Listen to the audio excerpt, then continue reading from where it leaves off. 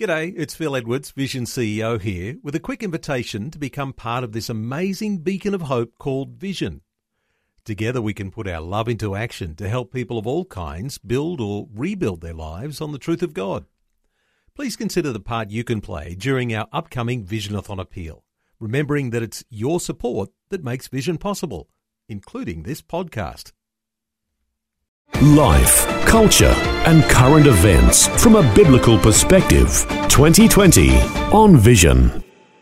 Tuesday rolls around, and here we are for another update on breaking news headlines as they come out of Israel and the Middle East. Ron Ross has been looking at headlines overnight.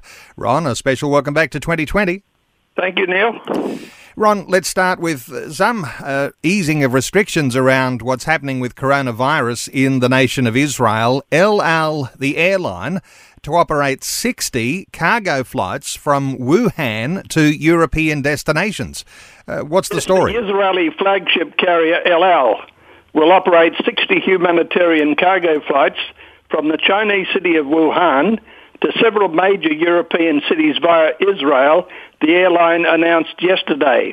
El Al will initially operate 15 weekly cargo flights from Wuhan Tian International Airport to Israel's Ben Gurion Airport, followed by 9 weekly flights to London, 3 to Paris and 3 to Frankfurt. The international airport in Wuhan reopened in early April after 2 months of closure, serving the Hubei province capital where the COVID-19 outbreak first originated. Flights will be carried out with El Al's Dreamliner fleet, each carrying approximately 25 tons of humanitarian aid to assist the battle against the virus.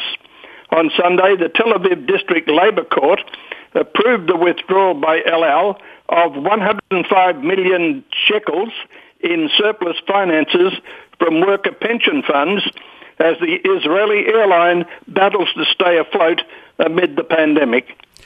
Ron, there's all sorts of things happening so far as the Israeli government goes. Now, a court case has cleared the way for the unity government to proceed. The Israeli Chief Justice says the fortress of justice will not fall if Benjamin Netanyahu is Prime Minister. Yeah, and I'd never say this is the end story with Israeli politics, but the High Court President Esther Hayat rebuked a lawyer for the petitioners over the fate of Prime Minister Netanyahu, saying that their arguments that the country's rule of law would collapse was misplaced populism. This is an inappropriate claim. This is populism. A party cannot claim here that if their position that Netanyahu must be fired from being Prime Minister due to his indictment is not accepted, that the whole fortress of the rule of law will fall, Hayat said. A maximum 11-panel bench of the High Court of Justice held the first of 2 dramatic days of hearings on Sunday about whether Netanyahu can form the next government and whether other controversial aspects of the blue and white Likud coalition deal are constitutional. Primarily, it was a hard day for the petitioners trying to force out Benjamin Netanyahu. Well, the whole world is bracing as the economic crisis deepens. One of the headlines there in the Middle East, the Palestinian Authority fears a coming crisis with Palestinian banks. Yeah, the Palestinian Authority is showing great anxiety in response to a Palestinian Media Watch letter of April 2020 to Palestinian banks. PMW warned the banks that on May 9, a new Israeli law goes into effect and the banks will be violating Israel's criminal law should they host bank accounts in which terrorist prisoners or their designated representatives receive money from the Palestinian Authority. Numerous articles and news stories have appeared in the Palestinian Authority as well as Arab media across the Middle East from Al Akbar in Lebanon to Al Jazeera in Qatar, in addition to the many responses from the Palestinian Authority itself reacting to the PMW's warning to the banks, and there's good reason for the Palestinian Authority to be panicking. Should the Palestinian banks heed PMW's warning and close the terrorist accounts, the pipeline through which the Palestinian Authority disseminates hundreds of millions of dollars to financially reward terrorist prisoners will be closed. Should the banks decide to ignore the warning, the Israeli government could seize the accounts and initiate criminal proceedings. It's a tightrope for them. It's so disturbing, isn't it, to know that is going on. Hey, another disturbing thing, which doesn't usually, I guess, capture our imagination, but it's an interesting one. Iran cancels its annual anti-Israel rallies due to the coronavirus pandemic. Yeah, it's called Quds Day. Iran will not hold its annual Quds Day rally, calling for Israel's annihilation this year because of the pandemic. The Islamic Republic's semi-official Tasnim state news agency reported that General Ramizan Sharif, described as head of the Intifada, made the announcement at a press conference on Sunday. Sharif is typically referred to in Iranian state media reports as spokesman for the Revolutionary Guard. Despite the cancellations, however, Iran's Supreme Leader Ali Khamenei will make an address on May 22nd to mark Quds Day, and the head of the Hamas political bureau, Ismail Haniyeh, or another top terrorist ally, will appear as a guest in Tehran. And Ron, this week, the Messianic Bible teaching reminds us the idea of Messiah is not just a Christian belief, but it's also very Jewish.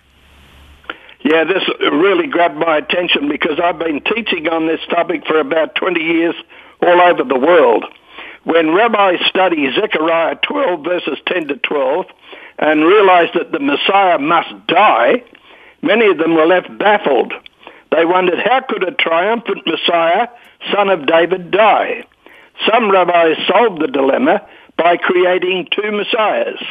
Messiah ben Yosef, according to rabbis, is the suffering Redeemer that the Hebrew prophets often spoke of, someone who would battle the enemies of Israel and prepare the way for their Messiah, Ben David. Ben David is expected to establish a utopia on earth known as the Messianic Kingdom, and is referred to in Isaiah 2:4, chapter 9 verses 1 to 7, and 11 verses 6 to 9. What makes this dilemma even more confusing is that the rabbis of the Second Temple period believed that Messiah ben David would be a warrior as well as in David and Goliath.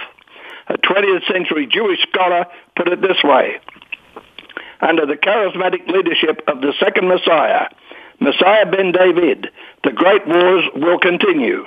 God fights the battles of his Messiah, and the ultimate victory comes to pass. So there you have it.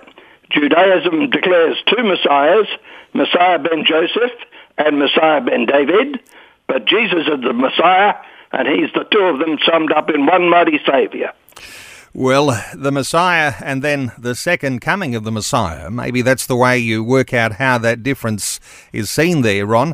Powerful teaching. And just to remind listeners, I think you mentioned Zechariah chapter 12, verses 10 to 12, to find that prophecy in the book of Zechariah. Yep. Just outstanding. Thank you so much, Ron, for delivering the headlines as you do on a Tuesday. Thanks for being with us once again on 2020. Stay safe, Neil. Thanks for taking time to listen to this audio on demand from Vision Christian Media. To find out more about us, go to vision.org.au.